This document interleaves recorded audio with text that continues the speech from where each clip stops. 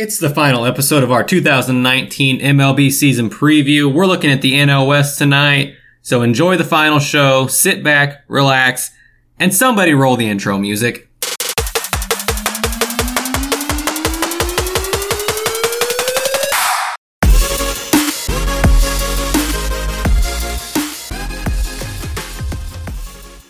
Welcome back to Benchwarming Podcast. It's episode 6 of 6. That's right. We're wrapping up the MLB season preview tonight. Going over to the NL West. If you guys don't know what I'm doing, hop back, take a look at the other episodes. You'll catch on pretty quickly. Basically, I'm going to start at the top, work my way down alphabetically. We're going to start with the Diamondbacks. The Diamondbacks are the Diamondbacks. They traded Paul Goldschmidt. They lost AJ Pollock. Those are two big losses. I think that the loss of AJ Pollock is more effective than the Dodgers getting him.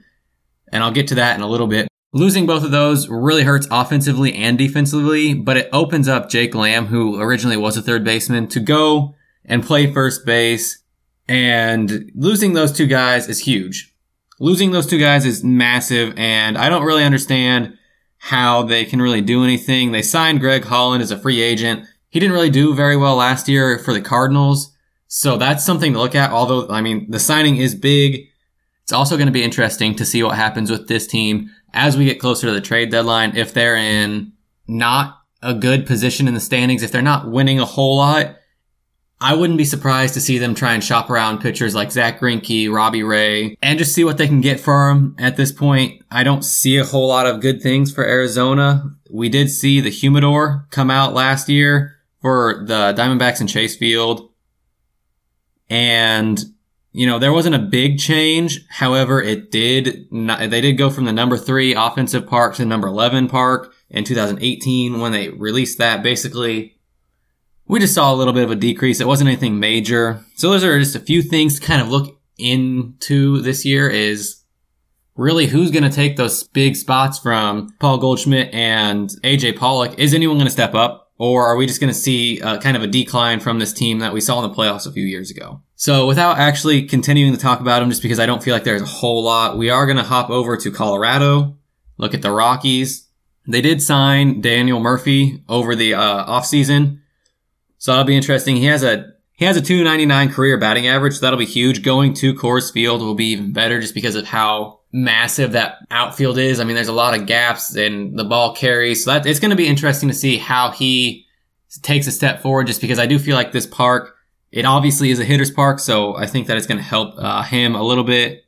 So look forward to kind of Daniel Murphy's situation and seeing what he's able to do this season. I think he's really able to bring the missing pieces to this roster that they didn't have last year. I don't think that they have enough yet. I think that they are going to be, again, battling for this top of the division. And I wouldn't be surprised to see them win this division this year. But I still think that they're just a little bit off from actually being true World Series contenders.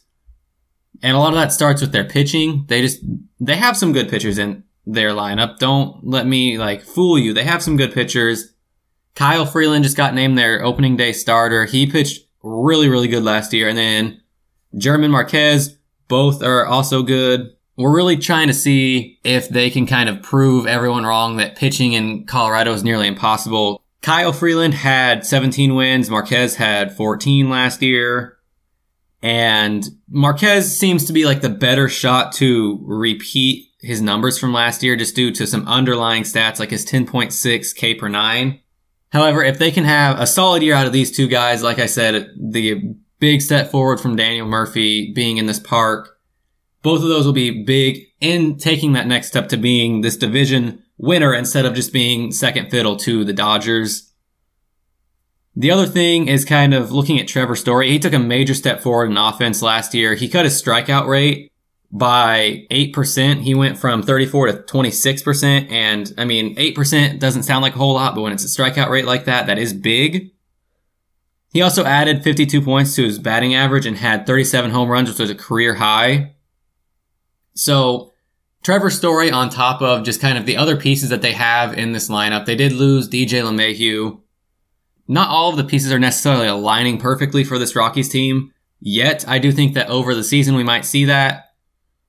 So I wouldn't be surprised to see Trevor Story have a good year, Daniel Murphy really excel even more in this park since it is such a hitter's park. And then these two pitchers really continue to pitch well. I don't necessarily think that Kyle Freeland will repeat his numbers from last year, but I do think that he has a good year and is able to help them. And if you're able to pitch at a number 2 for Kyle Freeland and German Marquez continues to pitch like he did, he's more than less likely going to be considered the number 1. So Kyle Freeland just really needs to pitch at a number 2 level to get these guys over the hump. So watch out for the Colorado Rockies possibly sneaking in and winning this division. Now let's head over to Los Angeles, talk about the Dodgers.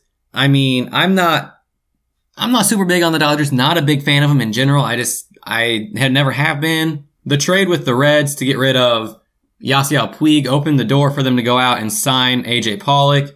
And like I said, I think that AJ Pollock's loss from the Diamondbacks aspect is more of an effect than them gaining him. I don't necessarily, he's not a bad player. I think he's a good player, but it is going to be interesting to see if he's able to continue success in this new ballpark and everything. One thing to look at, Corey Seager returns. They really missed him last year after he had elbow and hip surgeries. Only played 26 games last year. He could be day-to-day starting out this year. However, I think that he's going to return to full health, and I think that at some point we will see him back at this top 10 shortstops, maybe top 7, if he really returns in full health. And it's going to be interesting to honestly see what happens with this Dodgers pitching staff.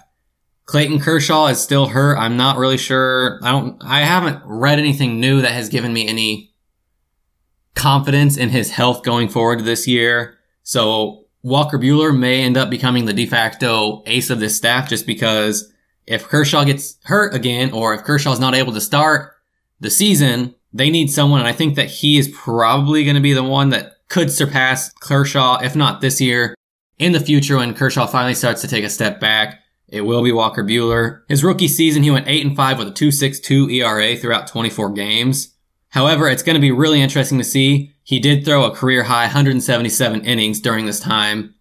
So if he continues to pitch these high numbers, is he going to be able to hold up? Is his arm going to continue to hold up? Or are we going to see what I think is a big issue right now? And when these players make the jump from the minors to the majors, is just this wear and tear on their arms because they're asked to pitch close to 200 innings a year if they're the ace. But it'll be interesting to see what goes on with this staff because outside of Kershaw and Walker Buehler, I mean, they've got Rich Hill, but at some point we're going to start to see Rich Hill's decline. He's starting to get up there in age. And they have some other players that can slot in, and depending on if they're feeling good, I guess at this point is what it appears, because sometimes you'll have players like Ryu go out there and pitch really well, and then other times he'll go out and he'll look like he's never even thrown a major league game in his career. So take a look at that, take a step back, and just ask yourself, do I feel comfortable with this staff or what? I don't know. I wouldn't be surprised to see them finish second in the division this year. Let's head over to San Diego next.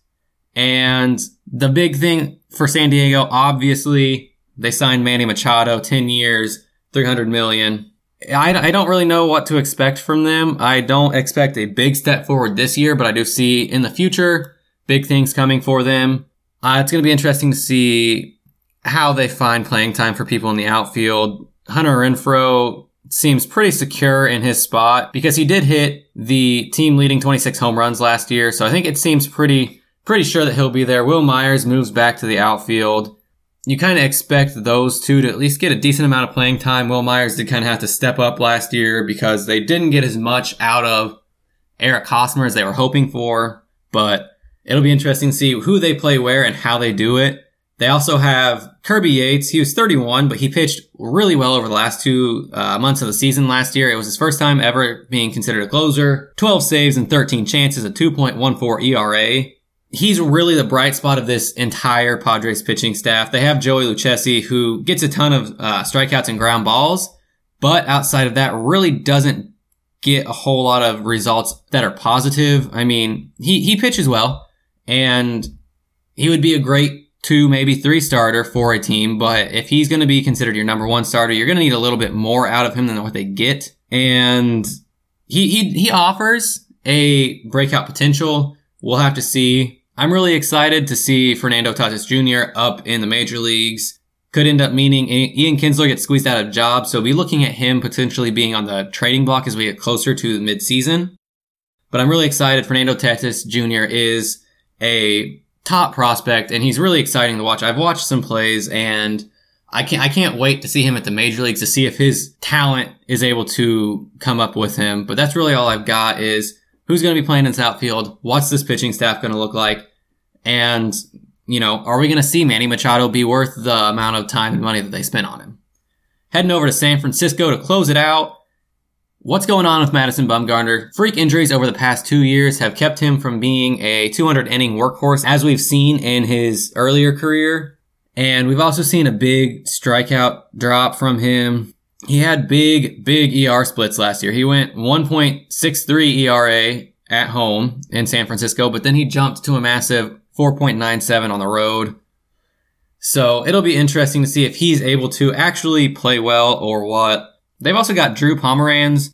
He's going to be an interesting starter for them, especially considering they lack people behind Johnny Cueto and Mad Bum. I mean, Jeff Samardzija never truly panned out, in my opinion. And so it'll be interesting. He did have some injuries that really took over his season last year. He had a massive jump in his ERA to 6.0. And he's starting his season at 30, so look for him to possibly revive it. Not necessarily to the level that they're going to need to really, I feel like, get out of the cellar that they're going to be in. But they'll need someone to step up on this pitching staff besides Cueto, because until I see it from Madison Bumgarner, I'm not really sure that I like what I've seen recently, and I don't know if he can recapture it. Unfortunately, due to those crazy injuries, it's just kind of what happens. And then, really, we're seeing a big mess from the Giants on offense. Evan Longoria only hit 16 home runs last year, but he was a team leader in home runs. I mean, who really knows? Buster Posey had hip surgery in August, so it's going to be interesting to see if he's able to come back from that. And I mean, there's not really a whole lot of help in their minor system. Obviously, they have people like Corey Crawford, Joe Panik. Those are some solid guys, but you need more than solid, especially when your team leader for home runs only hit 16 last year. It'll be interesting to see how it goes for the Giants team. Like I said, I think that a complete shock, this team ends up in the cellar of this division. That's really all I've got for the Giants, so that really is a good transition into talking wins-loss predictions right now. As of right now, we've got the Dodgers set up at 94-68. Colorado comes in at second at 87-75. Arizona, 78-84. San Diego finishes at 74-88. And then finally, like I said, the lowly Giants come in at 69-93. I'm not too opposed to these. I do think that we see a switch up at the top. I think Colorado finishes first and Los Angeles finishes second. You might see San Diego take that step up and finish third, just because I think that Arizona really takes a big step back. So basically, the way I see it, I think Colorado wins the division at around 92-93 wins. The Dodgers scrape in just a couple games behind them, right around 90. And then we've got San Diego and Arizona that are going to be really close, probably only 1 or 2 game difference. I wouldn't be surprised if we saw them both around that 78 win mark that Arizona's predicted to be. And then San Francisco's really got to have someone step up. And maybe Mad Bum comes back and has a fantastic year, and we see some resurgence in this offense. But as of right now, until I see Mad Bum take that step up, until I see someone besides Evan Longoria, whether it's Buster Posey, Corey Crawford, whoever it is, take a step up on offense, I expect to see San Francisco right around 70-75 wins max. More than less likely, it's probably going to be about 72-73 wins. That's really all I've got for standings. It was really, really tough for me to pick out an MVP in this division.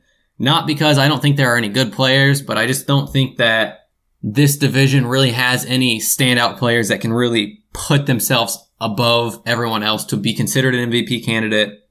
With that being said, I did have to go with what I think is the most talented player in this division overall, and that's, as much as it pains me, Nolan Arenado. I don't think he wins it. I think that he just doesn't quite have everything that he needs to be considered a true MVP candidate, but I do think that he is the most likely to win it in this division.